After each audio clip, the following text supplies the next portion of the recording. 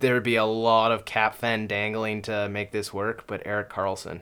I've been thinking about Erik Karlsson a lot, and I'm glad you brought it up.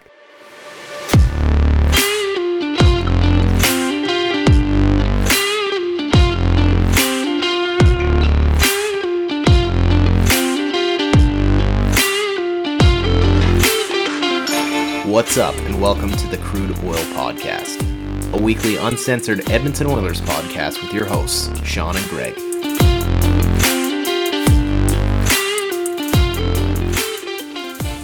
What's up, and welcome back to the Crude Oil Podcast. It is the Steve Staios episode, number 24. That's a good one to start with, eh? Yeah, I love Steve Staios. He's one of my favorite defensemen during those early Oilers years. Probably the only trade I remember initially being such a shock when they traded him to Calgary, and I was like, what the fuck are we doing here? To be fair, whenever there's a trade between Calgary, you're kind of shook. True. It doesn't really make sense at the time. We were going to say Dave Manson, but I feel like he's going to hear it enough this podcast. Yeah, probably. But before we get into things, Evander Kane, if you're still looking at joining a podcast and still interested, you fired out the bat signal at 3 o'clock today, just asking whether or not he should start or join a podcast. So he's got some time on his hands. There's a third chair well open for you. Exactly. That would be fantastic, even if it was just for an episode, if we could convince a guy like Evander Kane to come join us. Yeah. Just shoot the shit for a little bit. It's a long shot in the dark, but shooter's got to shoot, right? Exactly. Okay. A plethora of hockey to get into.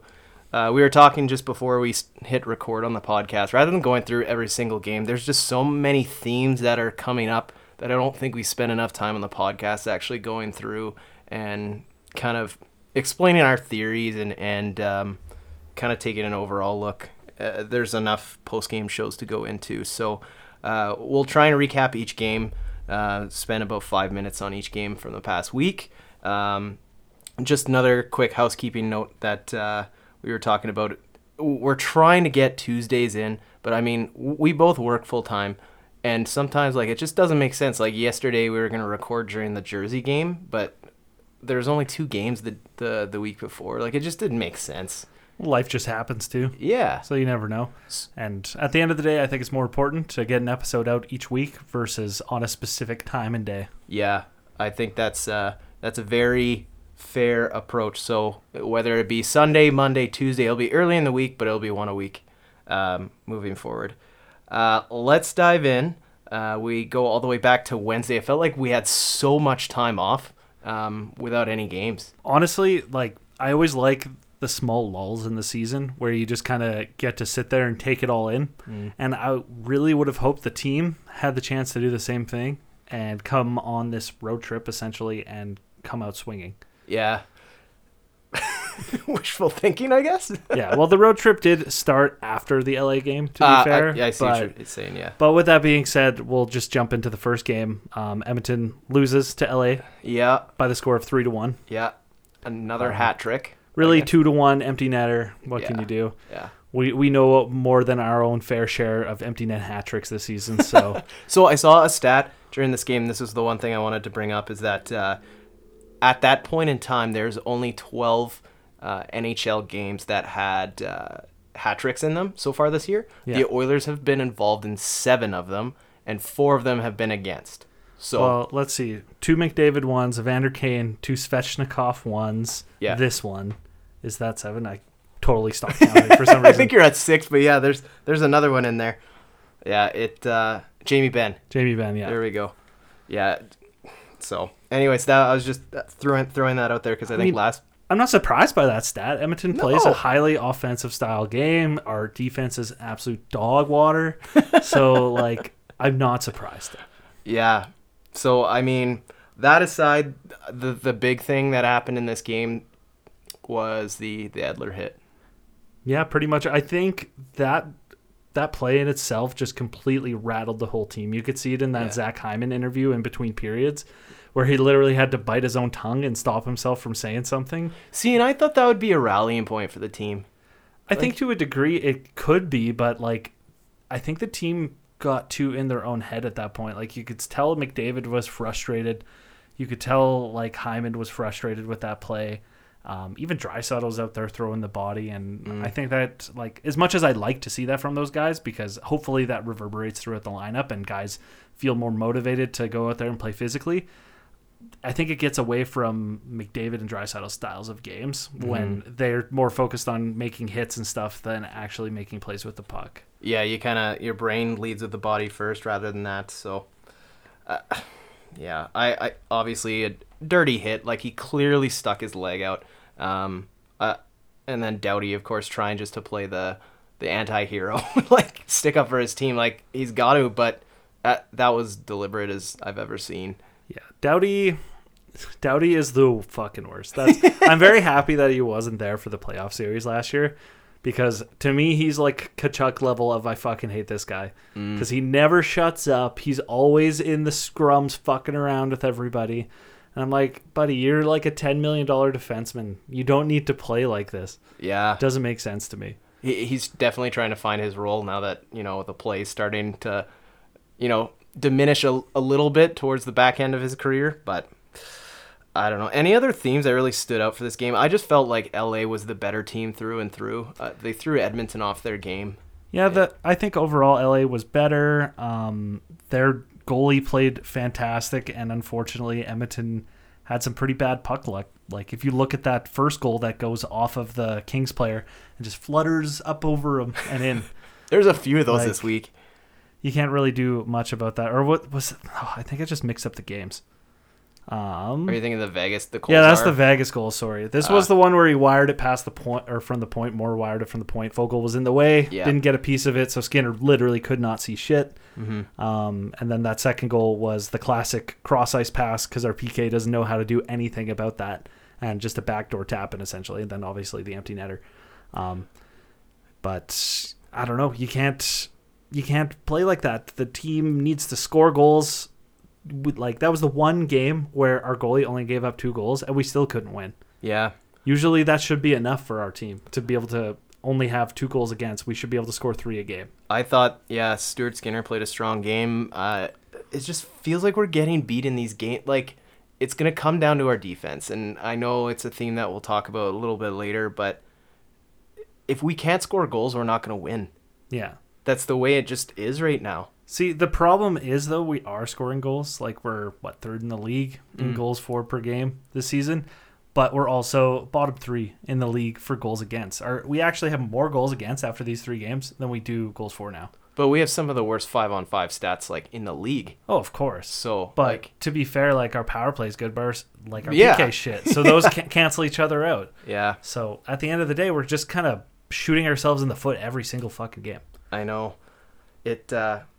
I'm going to get it out of the way early.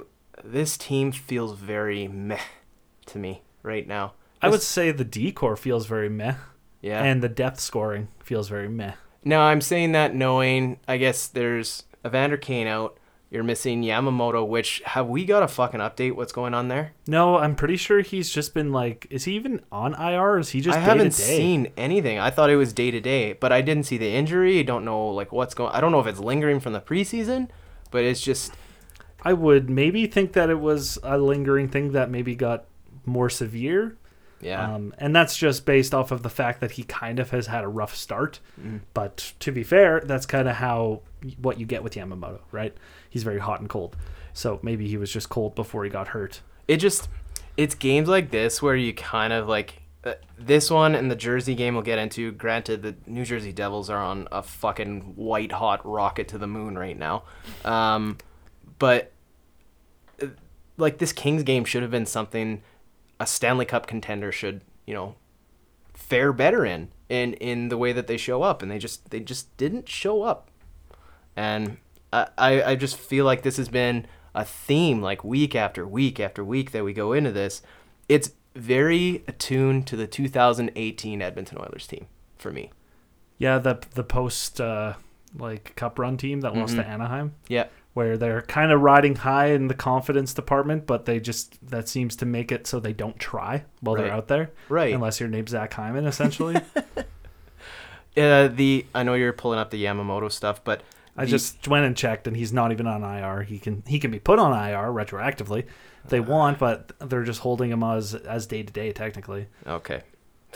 Well, I guess that's that news. But yeah, it's just one of those things where, and granted, you remember that little lull we had last year. Thank God we didn't have a podcast at that time, because like after the COVID streak and everything that hit the team, and we didn't end up, how many losses in a row? Was it like 20 out of 25 games that we lost at one point? Like, yeah, that would have been an interesting time to have a podcast, because every single podcast would have been like this kind of vibe where it's just like, what the fuck is going on? Right. And hashtag fire tippet for every single post you make. Yeah.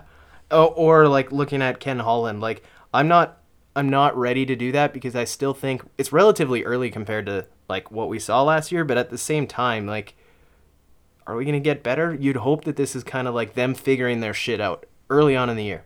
But I don't know. It's a 9-8 team, and it looks like a 9-8 team. I thought we were 10-9. 10-9? Shit, I'm looking at an old record. That's why. Oh, you were looking at the record Yeah. post the LA game. Still, nothing's changed. But yeah, we're essentially 500. We're fifth in the Pacific, barely holding on to a wild card spot at this point. Yeah. Yeah, this is not where the team wants to be at this point. Like, we should be top 2 in the division, like second behind Vegas. There's no reason LA and Seattle, of all teams, should be in front of us. Right. So, at the end of the day, though, this LA game, the team just didn't show up the way that they needed to. And yeah, we need to score. I think Skinner gave us every chance in the world to win this game, and the offense just didn't show up. And if you ask the players, they'd probably feel the same way. Yep. Just before we move off this game, jerseys, what'd you think of them? I like the jerseys. I cannot get over the orange oil drop. It's glaring, hey? Yeah, like whenever it's the forward-facing jersey towards you, that's the only thing you notice. It's the first thing that catches your eye, and it looks awkward and out of place. I think it has to, like, even if that little, like, accent was, like, blue or something, it's just the white and gray on orange is just not a good mix. Yeah, it clashes pretty hard. But anyways, I still like them, but yeah, I'm with you. It's like kind of that one ugly thing you can't stop staring at. Yeah, otherwise I love the jerseys. Like, yeah. I think they don't look bad at all, but they could be better. Moving to finally a Saturday night primetime hockey night in Canada game. It was nice to have one of those for a change. We'll get a 1 week break before we head into New York, I guess 11 a.m. in the morning, but it's just felt like a month at least since we've had a late night game. Call me crazy. I can't wait for an 11 a.m. game. Really? But, yeah, we'll get into that later. Oh, okay. Yeah, so Vegas in town. I thought this was kind of the true test for Edmonton. Like, this has got to be the game that you guys show up in. Vegas is riding an unreal start to their season. I did not see them being first in the division. Well, like, let's look at their team. Like, Logan Thompson was supposed to be the weak point on that team, and instead he's been one of their biggest strengths. He's been fantastic, lights out all season. And Jack Eichel he did struggle to get going last season after he returned from his injury, but this year, after a full offseason of training and a full training camp, he's come out swinging and played fantastic. Him and Mark Stone and Chandler Stevenson, that is a terrifying line combo. Mm-hmm. Yep. That's not to mention the defensive pedigree of that line either. Yeah, I just, as soon as I saw the lineup, I thought we were just lucky not to get Logan Thompson off the start. So at least feeling good heading into that game. But just look, it was an entertaining game. A lot of back and forth stuff going on. Some of the things that stood out. Well, Fogle, just to start off, like, nice to see him getting rewarded that top 6 minute. Like, I think he's been busting his ass these past couple weeks. Fogle is one of the players, I will say, this season I have been pleasantly surprised with. Like, the way he's producing right now is what I would like to have seen out of Yamamoto before he got injured. I would have liked to see out of Puljujarvi. Like, these guys are playing in the top 6. They need to make the most of it. And so far, it seems as though Fogle has been making the most of it. Yeah, I would agree.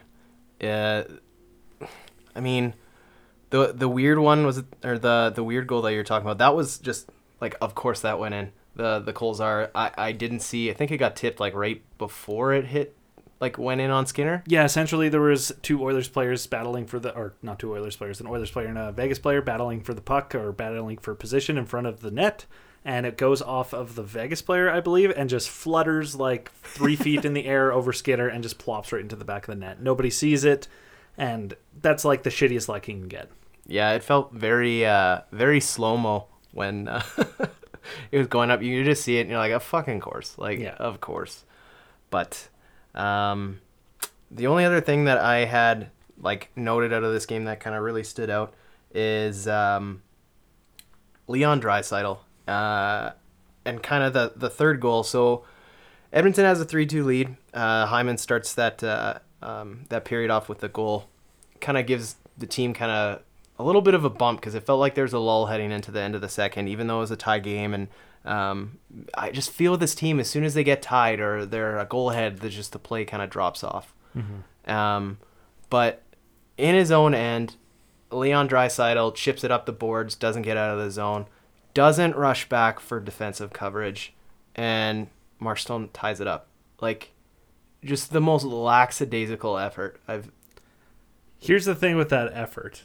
There was just the no icing call.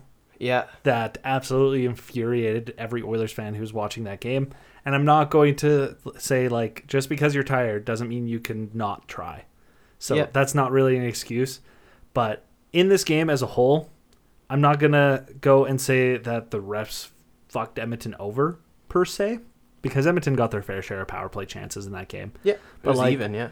Like, you look at that no icing call, you look at the Stone penalty shot, which in my opinion shouldn't have been a penalty shot. He was not clearing away. Me and my roommate were watching it. We're like, that is not a penalty shot. He used to do reffing, and he's just like, I would never have called that a penalty shot. See, it's funny. I had the exact same thing. My brother, who's obviously not an Oilers fan, he's like, oh, you didn't get a shot. That's clearly a penalty shot. I was like, fuck, of course, yeah. But yeah, like, I was under the impression there had to be more of a degree of separation for there to be a penalty shot, but what do I know, I guess? Yeah. Because if you went on based off not getting a shot off, then McDavid would have 20 penalty shots a year. Yeah. So that kind of criteria is a bunch of fucking bullshit. But either way, yeah, that was a weak effort by Draisaitl, especially getting the puck out. I fucking hate to see that because that happens to Edmonton all the time, where they make a lazy play. Doesn't matter who it is. Mm-hmm. Somebody on the team likes to make a lazy play, not get it out of the zone, and then they either get hemmed for 5 minutes or they just get scored on immediately. Yeah. It feels like we come in here every week and it's the same shit over and over and over. But, I mean, they probably know it too. Like, it's just, what are we doing about it? It was fun, speaking of watching that game with my brother, like, as soon as it went to overtime, he's like, well, McDavid's going to score on just a ridiculous goal. And, I mean, I'd take that bet. Just unreal. The way that he, like, makes so much separation between him and the defender, cuts in tight, and then still has so much time to put so many moves. Like, that, he's probably, 5 feet from the goal line, and he roofed that, like, over his glove? Like, oh, his ability to raise the puck in tight like that with the speed that he does it is incredible. Mm-hmm. And I think that entire line of essentially McDavid, Nurse, and Draisaitl, they've been itching for overtime because that's our first overtime of the year. I was going to say. They've been hoping for that chance. And they even said it in the post-game interview. It was really funny where they're just like, yeah, we probably stayed on a little bit too long. And then it just kind of worked out. It's like McDavid's like, I had a little bit gas in the tank, so I had the puck. I was like, okay, I'll give it one more go before I go for a change. Did you hear Harnarayan Singh's call? His voice crack? It's not even a voice crack. It's just a voice lack, I guess, because his voice just completely fell apart. It just tailed off. It was so amazing that he kept holding on to it. He tried his best Jack Michaels impression, and it did not work.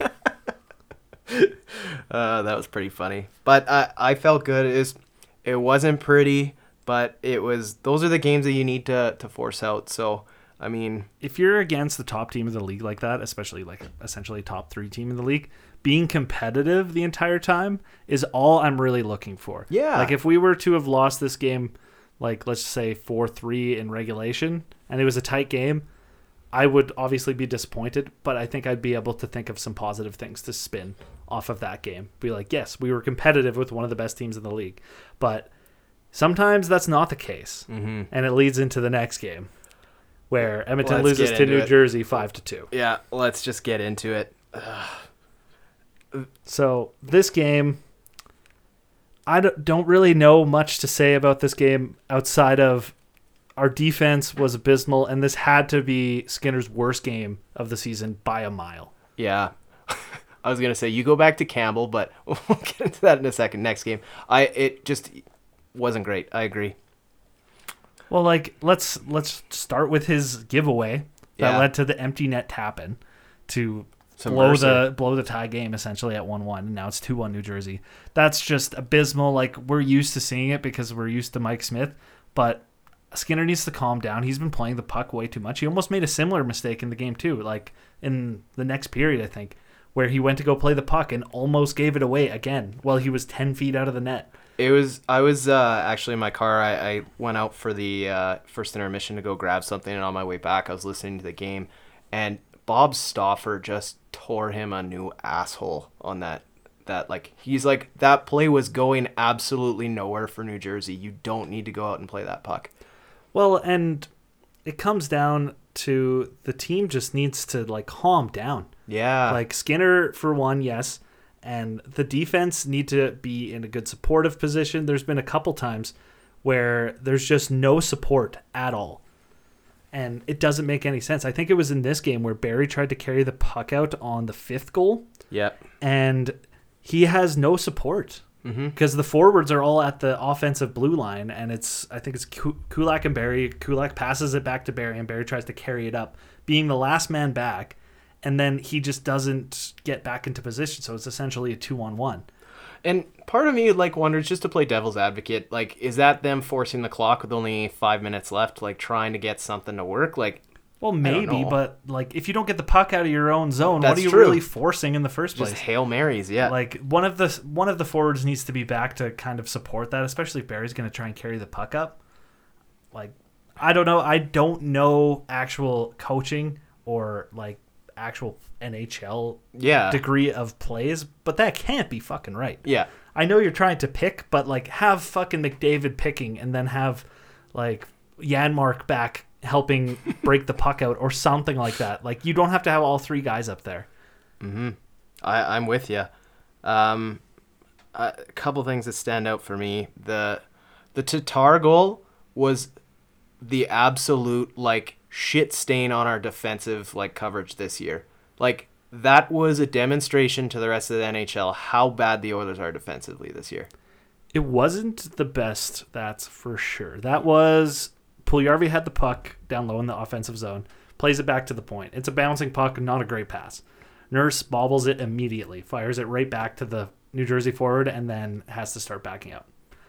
And from what I could tell, when I'm not sure who the other New Jersey forward is now that I remember, but he took the shot, and Barrie just turns around and watches the shot as Skinner makes the save in air quotes and flutters it up in the air. Terrible rebound control. We shit on Campbell for that all the time. We got to shit on Skinner when he makes those kind of mistakes too. Yeah.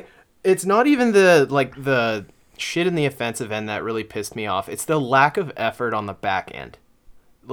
You gave up the puck. You need to work twice as hard to work back. And the fact that I saw the little deke out where was it Puljujarvi and Barrie that both took the same guy, and they kind of just let Tatar walk in. Yeah. That was Barry's guy. I think it was Tatar who was the one who took the shot. That's what happened. Tatar took the shot, and Barrie watched him take the shot, tried to kind of get in the way, didn't. Turns around and just watches the puck. He doesn't skate toward where the puck is going. He just stares up and watches it as it falls. So that leads perfectly into my next point, where I think we can open up the discussion on what's really at hand. I think Leon Draisaitl should not be a centerman on this team anymore. So are you implying that Nuge should be the center of the second line? Or should he be top line winger? Or I'm getting fed up with I get that he's one of the most skilled players on the offensive end, but it feels like both of those goals, you look at the Severson goal and the Tatar goal, Puljujarvi's the first man back both times. Now, I get it on a forecheck. This is my own opinion. I don't know what they're taught on the team, so maybe it's not a function of Draisaitl's play. Maybe it's the forecheck, backcheck. But if you're heading up ice, I get F1, F2, F3. You get first man in takes a certain point on the forecheck. But working backwards, when you have a winger taking someone in the center position, you're relying on him to play a center, to play RV's defense, not the most, defensively skilled player on that line by any means. And having him back, I'll say that Puljujarvi's efforts in these past 2 weeks have been pretty good. Like, I'm pretty happy with his effort. He's playing physical. He's done everything but score. Exactly, yeah. But you can't have Leon Draisaitl caught up ice every time that you have a goal against. Well, part of the problem is a lot of the time he gets caught up ice. He's the one carrying the puck in, and he chooses not to dump the puck in and instead try to carry it across the blue line with not enough speed, and he gets forced by the defenseman and gives the puck away. And then he gets caught, like you just said. So, I just... That's my thoughts. If you stick him on a wing and don't have someone with as much talent as he has... well, he's going to be the guy leading the rush. That's just the way I see it. On a rush play, you need to have someone who's able to get back into that center role in your defensive end should you cough up the puck, which the Oilers tend to do more than any other team in the NHL right now. Well, that would be one of Nuge or McLeod would have to go there. Right. And I think either of them could do that. Maybe even Nuge as the center, Draisaitl takes faceoffs, because you can't deny that Draisaitl's still the best faceoff man on the team. I don't know if that stat supports that, but he takes the most important draws all the time on the team. Yeah. So that would be one of the number one things. Or McDavid, for that matter. He could center that too and have Draisaitl on the top line. But I don't disagree with you. I'm trying to think off the top of my head a reason why, but I'm wondering if Draisaitl's injury to his ankle not withstanding any actual still pain he feels in his leg or something like that. That might have been the worst thing for him in his career, because he learned that he doesn't have to try to put up points. Well, that's kind of where I'm coming from, is your centerman has to be your best physically, like, in tune player that you have on that set of three. And if it's not him, put him on a wing. So my thoughts, like, put him up with McDavid. Let's give a couple runs. Yes, that'll impact the depth, but right now we've got Dylan Holloway playing on the fourth line. Well, does the depth even matter if the depth's not scoring regardless of Draisaitl playing center? Exactly. Because they've been playing Nuge and God, my brain is just not working right now. Puljujarvi, for example, on that line, and they haven't Nuge has been producing a little bit. Yeah, Fogel's done okay on that line, but I think they don't need Draisaitl to be making the plays that they are. Mm-hmm. But Honestly, I would throw McLeod up with Nuge and Puljujarvi. And you give the third line to Holloway. You can balance... So you want third line center Holloway? Second or third, one of the two, I think. I don't know about second, but... Yeah, I didn't... I'd prefer Holloway on the wing at this point in his career. And I'd like to see centers of, let's say we're doing the Draisaitl on the wing experiment. Sure. Pull Janmark off that top line. Well, it's pretty much going to be McDavid, Nuge, and McLeod. Yeah. Whether you want to swap Nuge and McLeod around, that's whatever. And then with a healthy Kane, that would give us Draisaitl, Kane, Fogel on the left side, and then Hyman, Puljujarvi, Yamamoto on the right side. Once our team's healthy. Even with our team the way it is, I'd still keep Nuge on the wing. So that I'm not confident with Holloway as our third line center. Yeah.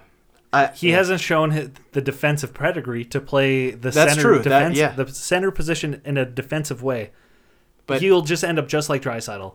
I disagree. Based off of your assessment of Draisaitl, I don't think he has the defensive IQ at this point in his career. The reason I disagree is because I think he's the most physically capable person of those people to play that line. Based purely off skating ability, I don't disagree with you, but I think he's already proven this season that his timing is off. He panics under pressure, and I don't think he's ready to be playing top 9 center. I'm fine with him playing top line winger, but having the responsibilities that a center needs to have, especially in the D zone if they get hemmed in, I think that is going to be detrimental to the team, because our bottom 6 already bleeds goals against, and I don't think that's going to help the situation at all. Yeah, I guess we'll agree to disagree on that one. We'll see if there's a 3-game losing streak here and we're willing to try new things. Yeah. But I'm not ready for that experiment yet. I'm fine with moving Draisaitl to the wing, but putting Holloway at center, maybe with the injuries we have right now, I would consider it. But I personally don't think that's going to work yet.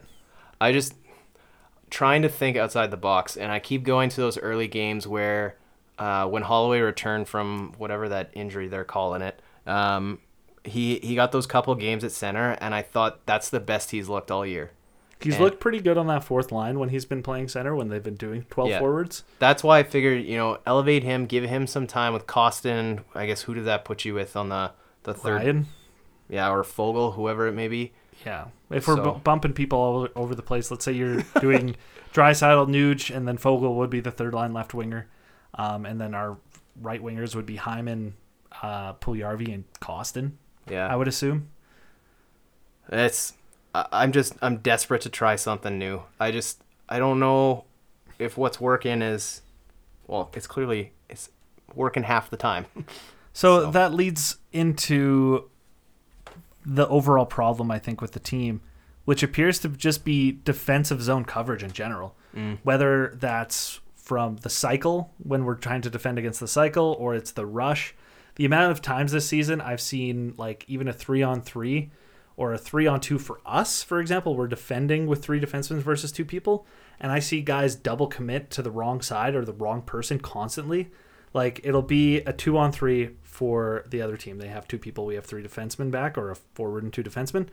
And we have 2 players commit to one forward and 1 player commit to the other forward, and then nobody has the trailer who comes into the zone. Oh my God, yeah. And the trailer just gets to walk in and take a free shot. Look at the Mark Stone goal, look at the Damon Severson goal. Like, there's so many of these moments happening where maybe this leads into what you were talking about with Draisaitl, where I think each time it was a winger who is back, who maybe they're not set up in terms of they personally believe their responsibilities are when they're out there, where they're like, oh, I'm just going to stay with the guy who has the puck versus playing the man and taking away the trailer or something like that. But overall, I think one of the problems has to be our actual D system in itself. And this brings us back to, what is Dave Manson doing? Yeah, I think it's a valid question because, I mean, it's one of those things that's existed for forever, but I feel like we're being scored more off the rush this year than any other year. And that's all that I was getting with the Draisaitl thing is I just feel like you'd mentioned, it always feels like there's a winger back. And then when there's a winger back with 2 defensemen, everyone's like, okay, what do we do now?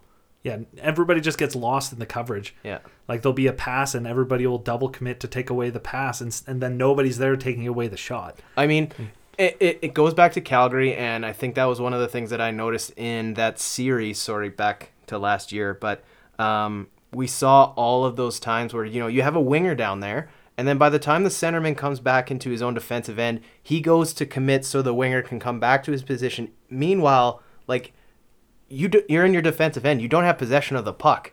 So the other team can read that, and it's easy for a guy to step in. Like, how many goals do we give up in the slot? Well, yeah, and then that leads into our penalty kill. Yeah. And how terrible our penalty kill has been. One of my biggest pet peeves on our penalty kill is we have a complete inability to take away the cross-ice pass. It's the cross-ice pass that's sewering us. We try to do it all the time where McDavid passes across the Draisaitl, and I'd say that probably has like a 25% completion rate for that pass actually getting through. Mm-hmm. Meanwhile, on our end, it feels like that goes through 75% of the time. Wasn't that Moore that scored on one? Yeah. In LA? Yeah. And it just constantly keeps happening where there's nobody taking away the pass. Like, our sticks aren't active enough. Our positioning is not great. I don't really know what to do because I feel like we've tried probably 10 different people on the penalty kill this season, which maybe that's what the problem is that we're rolling through all these different players on the penalty kill when we should just have like a set 4 to maybe 6 guys who play on the penalty kill versus the 10 we have. Yeah. I can't remember if I got into this conversation with you on a previous podcast. Do you remember if we had that conversation? Yeah, we were talking about this a little bit, but I think you're right. I think there's too many, hands in the pot right now. Yeah. And it leads back to the defense too. You know how we're shaking up the forwards constantly. We've got Janmark on the top line. We have Karlsson on the third line. Yeah. The pairings for defense have barely changed at all. The only thing that's changed is Murray and Niemelainen playing with Barry. It's like there's 2 different psychologies of how the team should work. Like, let's keep refreshing the forwards, get that new kind of, see if there's chemistry somewhere. Meanwhile, if he's on defense, we're here to build a relationship, and we're going to work till we figure this out. Yeah, well, we have Nurse and Cece together, both of which at times, especially Cece, have really, really struggled this year. Then we have Kulak and Bouchard. Similarly, like it seems like the odd time they have an off game. To be fair, I think that might be our least mistake pairing outside of a couple of Kulak blown tires this year. And then we have Barry, Murray / Niemelainen. Right. And Barry has had some moments this year where he's got caught up pinching a little bit too far or getting lost in the coverage, like we were mentioning on those rush chances. I think his rush defense has seemed pretty abysmal so far this season. But at what point do you start mixing up those pairings? Do you throw Bouchard on the top pairing with Nurse, drop CC down to the fourth pairing with Niemelainen, or third pairing with Niemelainen, and then you have Barry and Kulak? I know they're a little small, but they had a great year in the playoffs. They were really, really good last year and seemed to complement each other really well.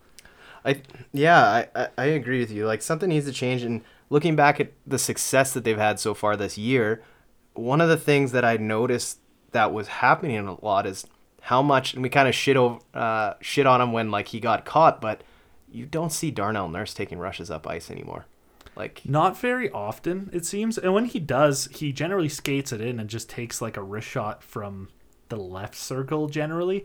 I know he scored on one of those shots this season, but yeah, it seems like maybe the entire decor is just lacking confidence. Like, you can look at Barry when he tried to skate the puck out of the zone in that New Jersey game and like just immediately gave the puck away. He just didn't maybe have the confidence to think that he could get around the guy properly. But I think the whole decor is having a real identity crisis right now. Yeah. Well, let's finally just wrap up the D thing with one more player. I know you want to talk about Bouchard. Yes, and his inability to shoot the fucking puck on net. Oh, man. When I saw that the Oilers were prepping their practice by, bringing out some basically glorified pylons, yeah. Like, that just shows you the status of our defensive shots at the point. Like, tough I know goal. You're supposed to look where your shot's going to go, keep your head up and all that, but Bouchard's got to look down and be like, oh, this puck's not going to make it to the net because there is a guy literally right in front of me. Yeah. I think I might have been the LA game. I can't remember which of the 3 games it was, but I was literally screaming because Bouchard took like 4 shots in a row and they were just blocked. I was like, holy fuck, Bouchard, what are you doing, man? Yeah. And then obviously, like, everybody at this point has probably heard the old adage, the shin pad assassin. Yeah. And essentially Bouchard's replacing Andre Sekera with that one. I know he's looking for his first goal, so you got to wonder how much that's eating him up too. He needs to get that monkey off his back, that's for sure. But I don't know what he's doing. He needs to look where he's shooting, though. And he's going to do it on, like, just a simple wrister that's going to find its way through, and then it's going to be all fine. But, I mean, he's had this for a couple of years now. Yeah, well, this season has just been completely egregious. Yeah. And it sucks, too, because I feel like this season our forwards, our bigger guys like Fogle, Puljujarvi, and Kostin so far have been really good about getting to the net and creating a screen. But we can never get the puck through. Yeah, it's hitting the first guy. Yeah. We should be at least able to get it by the winger who's trying to block the shot up top. Like, the amount of times the other team gets the puck around our wingers, like, I don't know what they're, like, what's in their juice or whatever, or in their fucking BioSteel that they're drinking, but something makes them commit harder for blocking shots than we do, I'll tell you that much. Yeah. That felt good. That felt good. Just taking a look at the other things, just wrapping up some other notes. Jack Campbell getting hit with a puck on the bench, of fucking course. I was pretty terrified in that moment because first thing I thought of, because it looked like he was holding his eye or at least around his eye, I was like, that's broken orbital bone. Yeah. Like, and luckily, or unlucky, depending on how you look at it, it's just a mildly broken nose, I guess. That's what he said too. Yeah, because he's going to be backing up tomorrow. Good. And Picard is not being called up in any capacity. Picard can't play anyway because he's hurt. Oh, is he? Yeah, that's why I was freaking out. So we'd have to call up Rodriguez. Yeah, that's what I mean. Too. Okay. Do you dress the E-Bug at that point? Like, yeah. Well, the E-Bug was in there for a bit. Yeah. He was sitting on the bench. Yeah. It's just one of those little stretches in the season where I just feel like everything is it's on rocky waters. We did a lot of like venting here, but this is just, we're at the quarter pole of the season, and it's been very iffy so far. Yeah, like we outside of our 1 win streak we had, it's been a very disappointing start to the season so far. Mm-hmm. And to be fair, I was reading that we have had, I believe, the 3rd most difficult schedule in the NHL so far this year in terms of quality of competition, versus we now have the 2nd easiest schedule for the rest of the season. See, I will take this because we had the complete opposite last year. Yeah. And you saw when that caught up to us. So, like, and I'm with you, like, I'm glass half full right now. It's just some of these things become obvious. This is when you want to be fixing your problems. Like, this is when you want to figure out what's going on. You don't want to be doing this in March and be like, oh, shit. Like, we're sitting in a playoff spot. What are we going to do first round? You got to face some adversity. Yeah. And hopefully that adversity makes your team better. But the only problem I have with this whole adversity thing is it seems like it's the same problems plaguing the team. Oh, exactly. So, yeah. But that leads into, what do you think we can do to fix it? What's the number one thing we could do? Do you make a trade? Do you think a trade will solve the problem? I think you've got this, like, $5 million with Kane on LTIR. You got to look at the holes that are being filled. I don't know what, like, I'm happy with Karlsson. Janmark has been like, I really don't like him on the top line. Janmark had a couple good games, but so far on the top line, he hasn't been that impressive. Yeah. I prefer somebody who's more of a forechecker than a puck carrier. Yeah. And that's just my personal opinion, I guess. I don't want to make a trade and give up assets for something where you're trying to plug a hole for the sake of plugging a hole. Well, and I'm going to just voice my opinion. And personally, I don't think a trade is going to help this team currently, especially on the forwards. Yeah. Like, I've heard some rumors of the Oilers being interested in Josh Anderson. No, thank you. But I have literally negative interest in that unless somebody else is going the other way, probably Puljujarvi, so that we have room in our top 9 for that, because currently I don't think with a healthy team we have room in our top 9 for Josh Anderson. But our number one concern is defense. Yeah. So we either need a righty who can play with Nurse, or we need a lefty who can bump Kulak down and Murray and Niemelainen into the press box. So there'd be a lot of cap fan dangling to make this work, but Erik Karlsson. I've been thinking about Erik Karlsson a lot, and I'm glad you brought it up. Sweet. Because we don't even have notes on that. But me and my roommate were speculating on what it would take to get Erik Karlsson and what I would be okay with. And the only way I could see it happening is minimum it would need to be 50% retained, whether that's through a third team or something. Yep. But he needs to be coming in at $6 million max. Yep.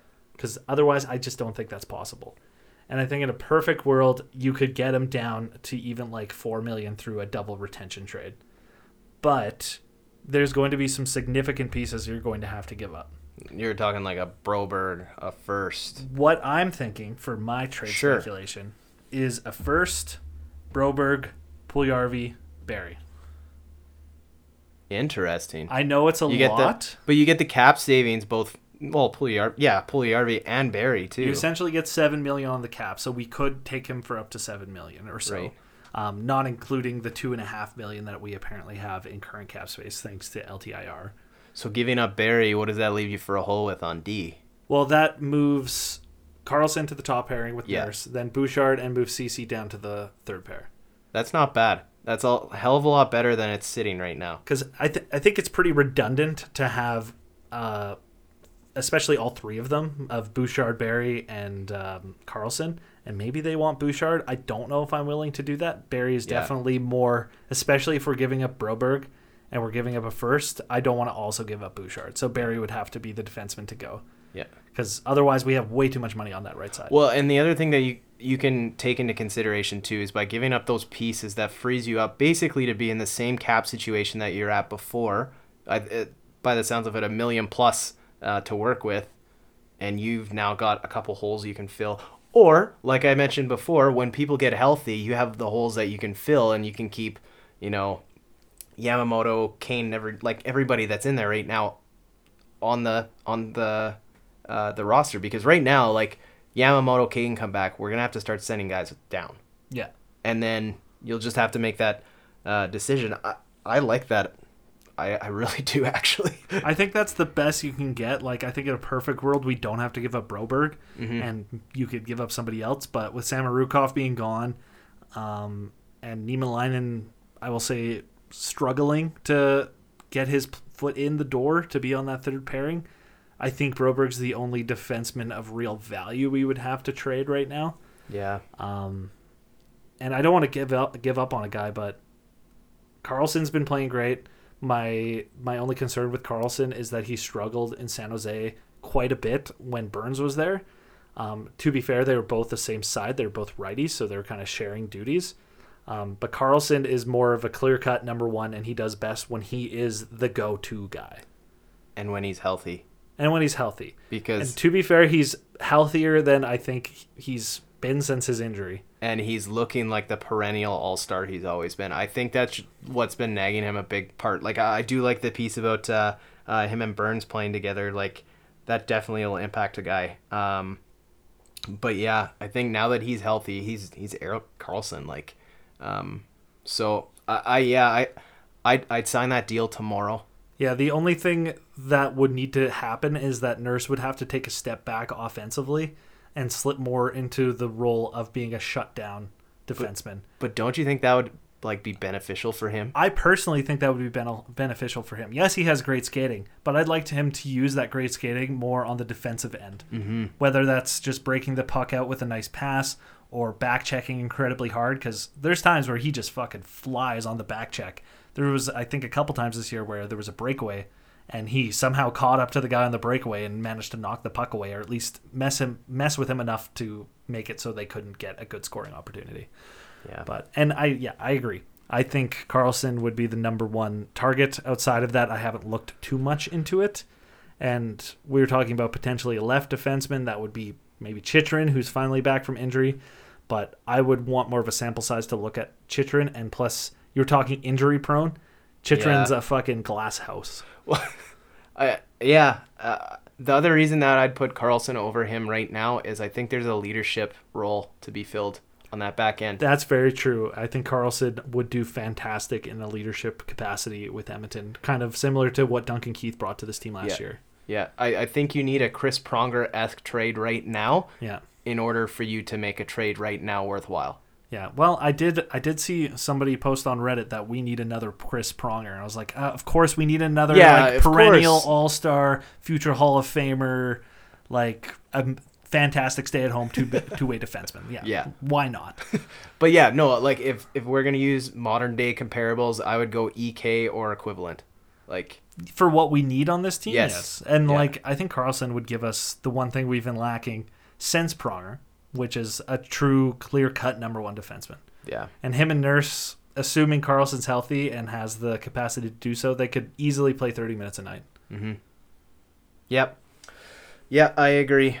But we'll see how things go here. Tomorrow night, the Oilers will jump into Long Island. They always get pissed off when you fuck it up. I forget which one it is. You're on Long Island, not in Long Island. I would think so. Yeah. Okay. It's an island in itself, but they're playing the Islanders. That's at 5:30. Yeah. And then they play Saturday against the Rangers at 11 a.m. And like I said before, I'm looking forward to a nice early game. Feels like I'm watching like an F1 race when the game's that early, and I like to get it out of the way, so I'm not thinking about it all day long. I'd prefer 11 a.m. game before a 2 o'clock in the afternoon game for sure. Yeah. But because then you can get 2 o'clock kind of falls in the middle of the day, kind of ruins it. You have to commit to the game during the day, versus a game at 11, you get it over with, for lack of a better word. The only problem is if you're one of those drinkers out there, you might be a little morning drunk. Very true. Well, taking a look at our next podcast, they play on Monday, so it either makes sense for us to record again on Tuesday or potentially on Sunday. So look out for the podcast either Monday morning or Tuesday evening. But it'll be there. Don't worry, it'll be there. That being said, we'll see you next week.